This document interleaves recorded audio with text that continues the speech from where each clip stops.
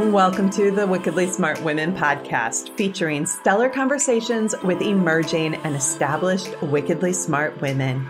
Thanks for joining us today as we celebrate women who are committed, care deeply, and have the courage to take action and create conscious change all around the world. Now here's your wickedly smart host, Angel B. Hartwell.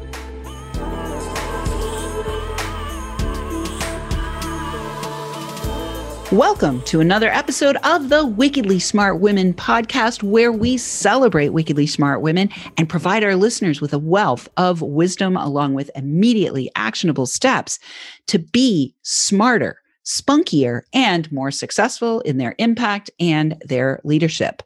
This is your host, Angel B. Hartwell, and today we welcome our very special guest, Betty Kierce.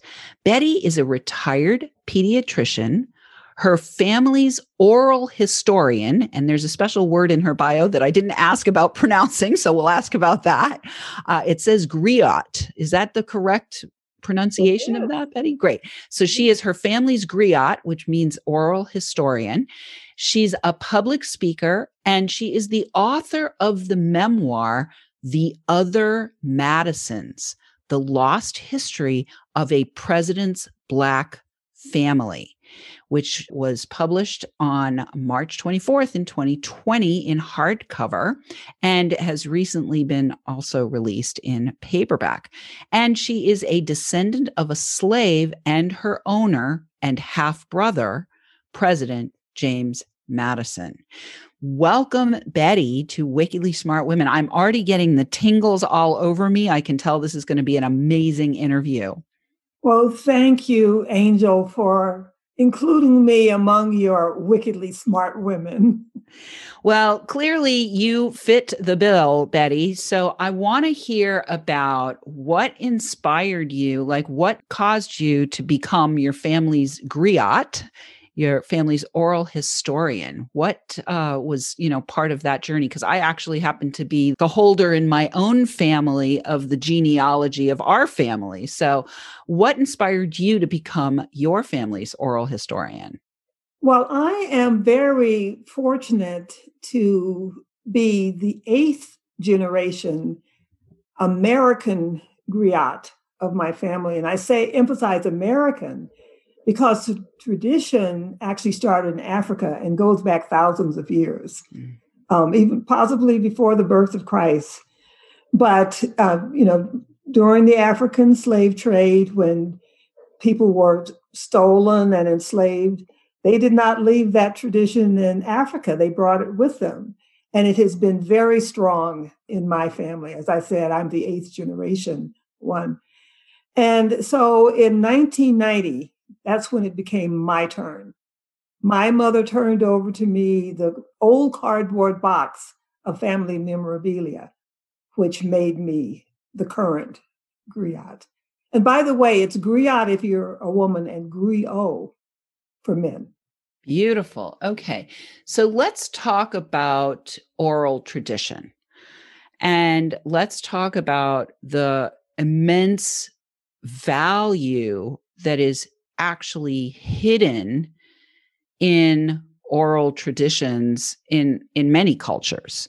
Can you talk a little bit about that? Because it is an epic responsibility, I'm sure, to take that role on in your family lineage, but it's also an epic cultural responsibility. So can you speak a little bit about that? Well, particularly in West Africa, the griots and griots are responsible for maintaining the entire history of their people and the stories of their individual ancestors. So these people have to have amazing memories. For me, it is a little bit less awesome. I don't have to maintain orally the tradition of my whole country. My responsibility is to make sure my family's stories do not get lost and that our ancestors never be forgotten and that we sort of become close to them and accept them as family members, although many of them are long gone, by recognizing, that they're still part of us. Beautiful. So what I heard there, Betty, is that there's a difference between the village griot or the country griot, right? And then the family griot. Am I hearing that correctly? I think that's a good way of putting it. So I'm the family griot.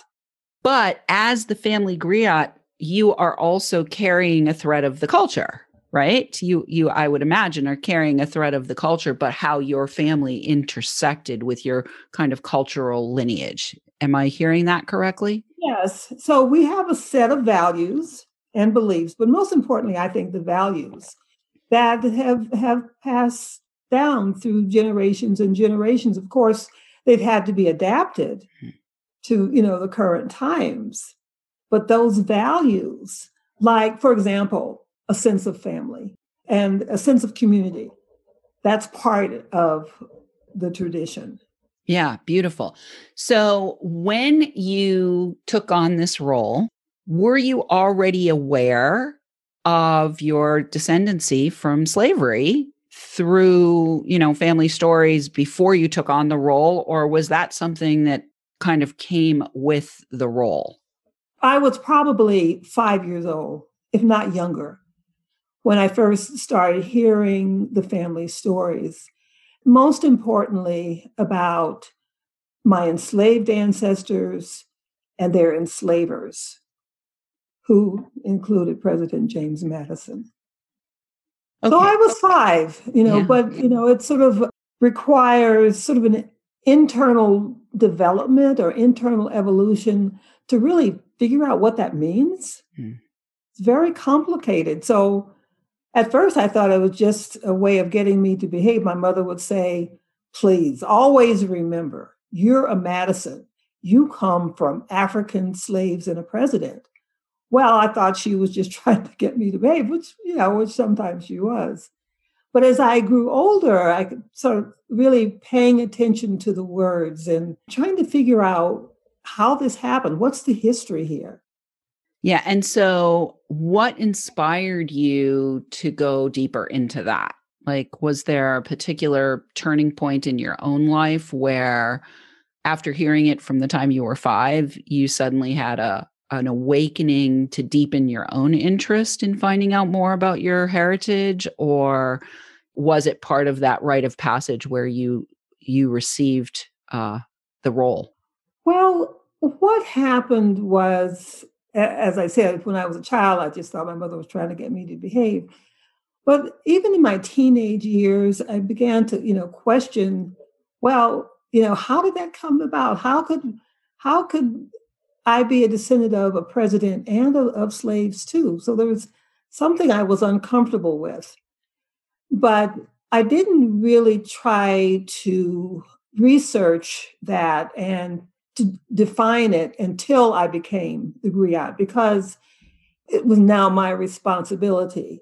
So in my mother's generation in particular, and probably, well, my mother's generation in particular, she was very proud of being a descendant of a president. And, she was never ashamed of having slaves on her family tree, but she was very proud of having this president. But me, I'm like, now, wait a minute, wait a minute. Here's this powerful, powerful man who became my great, great, great, great grandfather. But there was this very vulnerable Black woman who became my great, great, great, great grandmother. How did that happen? And so, it was clearly through rape. No, I generally don't think there was any violence involved. I think it was the imbalance of power. Well, rape is violent. Let's be clear about that. Well, anytime somebody takes somebody else's sovereignty, whether it's through enslavement or rape or what, to me, rape is violent. That's my perspective of it. Unless you're saying that there was some kind of a love relationship with them that might be in your family story. I don't know. No, I'm not saying that. I'm saying that there didn't have to be physical assault. Okay. So that's what there's different types of violence. There's emotional violence, which is extremely damaging.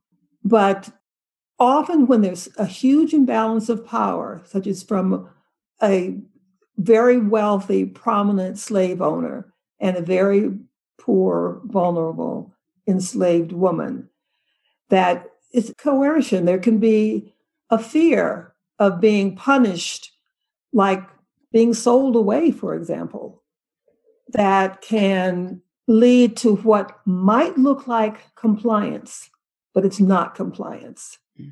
It's survival. So now I've lost track of the question. It's okay. It's okay. I'm going to get us back on track. So, because we did go down a little interesting slippery slope there. So I think the next question I want to ask you, Betty, is as you were yourself kind of questioning maybe even the values that, like you said, your mom was proud of being the daughter or great great granddaughter of a president, right? Which, I mean, when we're talking about the enslavement system, where there is, the white supremacy and the white, usually masculine, white men in power, and Black people enslaved and Black women enslaved. I mean, it's like the biggest tilt in terms of the power structure. But on top of that, this guy was the president, right? So it's like the top of the heap of the power structure. When you started to question that internally, like what were some of the things that you needed to do yourself to kind of reconcile all of that in your own personal life, and then to be willing to dig in and find out about the lost history? I wanted to know about these women. They were raped, however you define that. They were raped. But they went on. They went on with their lives. And in the case of Corrine, who had the relationship with the president, her son was sold. So she also had to survive that. So I kind of went in search of them. I wanted to try to walk where they had walked and see what they had seen, to get a feel for them as people and to begin to understand how they helped shape who I am. And so I had some extraordinary experience on that journey. One of them was going to Montpelier, which is James Madison's former plantation in central Virginia. And when I went there, there was a groove in the ground. I don't know if I mentioned that she was an enslaved cook, but anyway, she was, my great-great-great-great-grandmother was an enslaved cook. And there was a groove in the ground that led from the rear entry of the mansion to where they were excavating the south kitchen, which was about 70 feet beyond the actual mansion. So this groove in the ground had been worn into the earth by generations of enslaved cooks walking to and from the mansion, between the mansion and the kitchen, serving the Madisons and their many, many guests. And so I actually walked in this groove, and it was just, just an amazing, undescribable feeling to literally be able to walk in the footsteps of an ancestor. And so I shared, that very powerful experience with Corrine. And another experience that I had is I went to Ghana, West Africa, where Corrine's mother, who was called Mandy, her slave name was Mandy. We don't know her African name because she kept that a secret. But I went to Elmina Castle, which is probably where Mandy was held after her capture and before being shipped to America through the Middle Passage. So I was again in a space where she had been. And I could just sense her presence, hers in particular, but I could also sense the presence of the thousands of stolen women who had been held there. And then finally, I went to Montpelier again, and I went to the slave cemetery. On my first trip, I wasn't able to go. It was just too much, for me. Being where, 3 generations of my family had been enslaved. I wasn't quite ready to just do all that in one day and then go to the cemetery where at least one of them was buried. But when I went to the cemetery, I was drawn to a particular tree. And at the base of that tree was a headstone, which was a crude piece of white quartz, because that's what the enslaved people used as headstones and footstones. But there was one tree that had this one rock at the base, and I felt drawn there. And when I knelt down and touched it, I just knew that was where my 5 greats grandmother had been buried. So it was, it was a physical journey, but it was also an emotional journey. And I came out of all these experiences just really honoring and respecting my enslaved ancestors, particularly the women. Beautiful. I love it. Well, we are already at the break. So, you and I could talk I could allow you to talk for hours here, but we do have to go to the break. And I do want to say, Wickedly Smart Women, we could use your help. If you're enjoying the show and want us to stay on the air, please consider making a donation at www.wickedlysmartwomen.com. And we'd love to have you share with your lovely lady friends. I want to thank all of our listeners who are downloading, rating, and reviewing. We're welcoming thousands of downloads from all over the world. I do want to shout out this week, we are now at 81 countries. So I want to shout out this week to our listeners. Let's see where we can go. Our listeners in Ethiopia and our listeners in Senegal. And let's also shout out to our listeners in Virginia, because, let's connect the African continent with the American continent through our work here with Betty today. And we will be right back with Betty Kierce.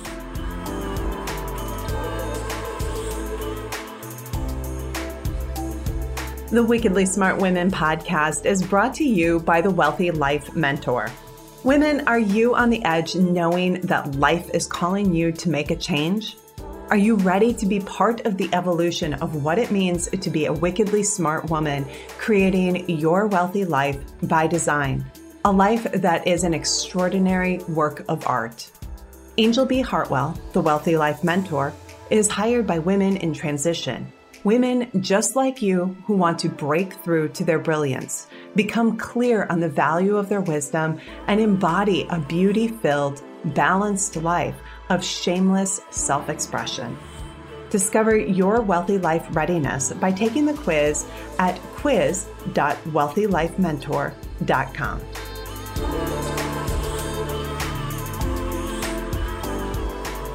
And we are back with Betty Kierce. She is the author of the memoir, The Other Madisons, The Lost History of a President's Black Family, and descendant of a slave and her owner and half-brother, President James Madison.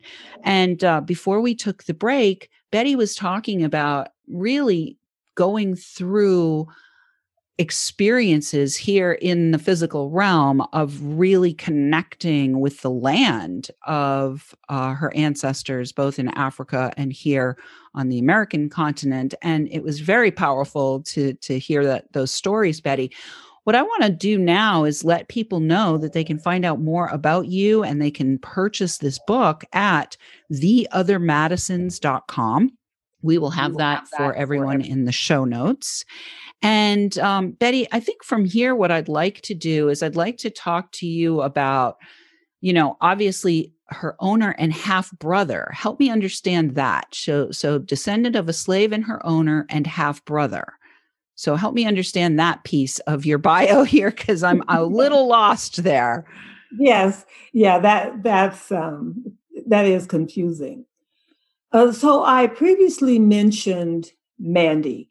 Mandy was my family's first African ancestor in America and our first griot, our first oral historian. So Mandy was captured in Ghana and ended up in Virginia and was purchased by James Madison Sr., the future president's father. And Mandy was put to work, according to our oral history, on a remote cotton field in a remote corner of it's really a tobacco plantation. Montpelier was a huge tobacco plantation, but there was a small cotton field where sort of a poor quality cotton was grown, and the slaves could make what was called Negro cloth to make their own clothes. So anyway, Mandy was sent to work there, and Madison Sr. saw her there. And the story goes that he became attracted to her because she could pick cotton so fast. Well, I would kind of argue with that reason. But anyway, the result of that attraction was the birth of a daughter. Her name was Corinne.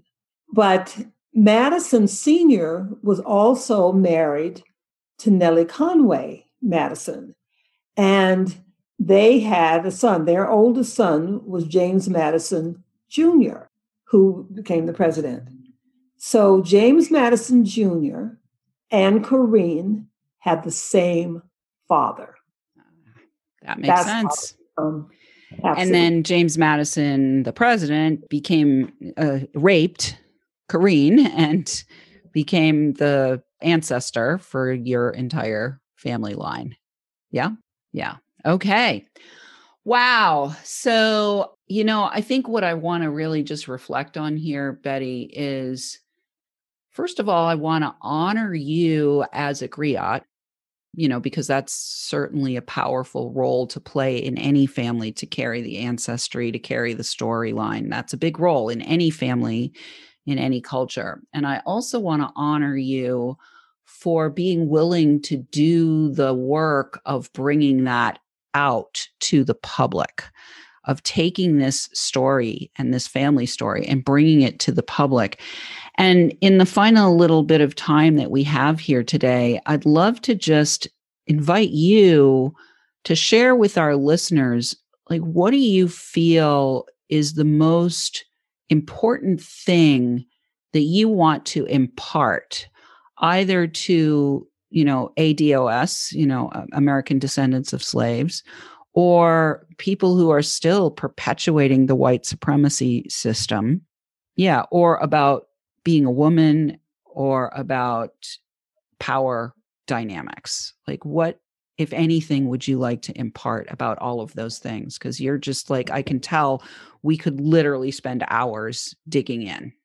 Yes, we could. So I think I will just pick one thing. And that is that enslaved people were remarkable individuals.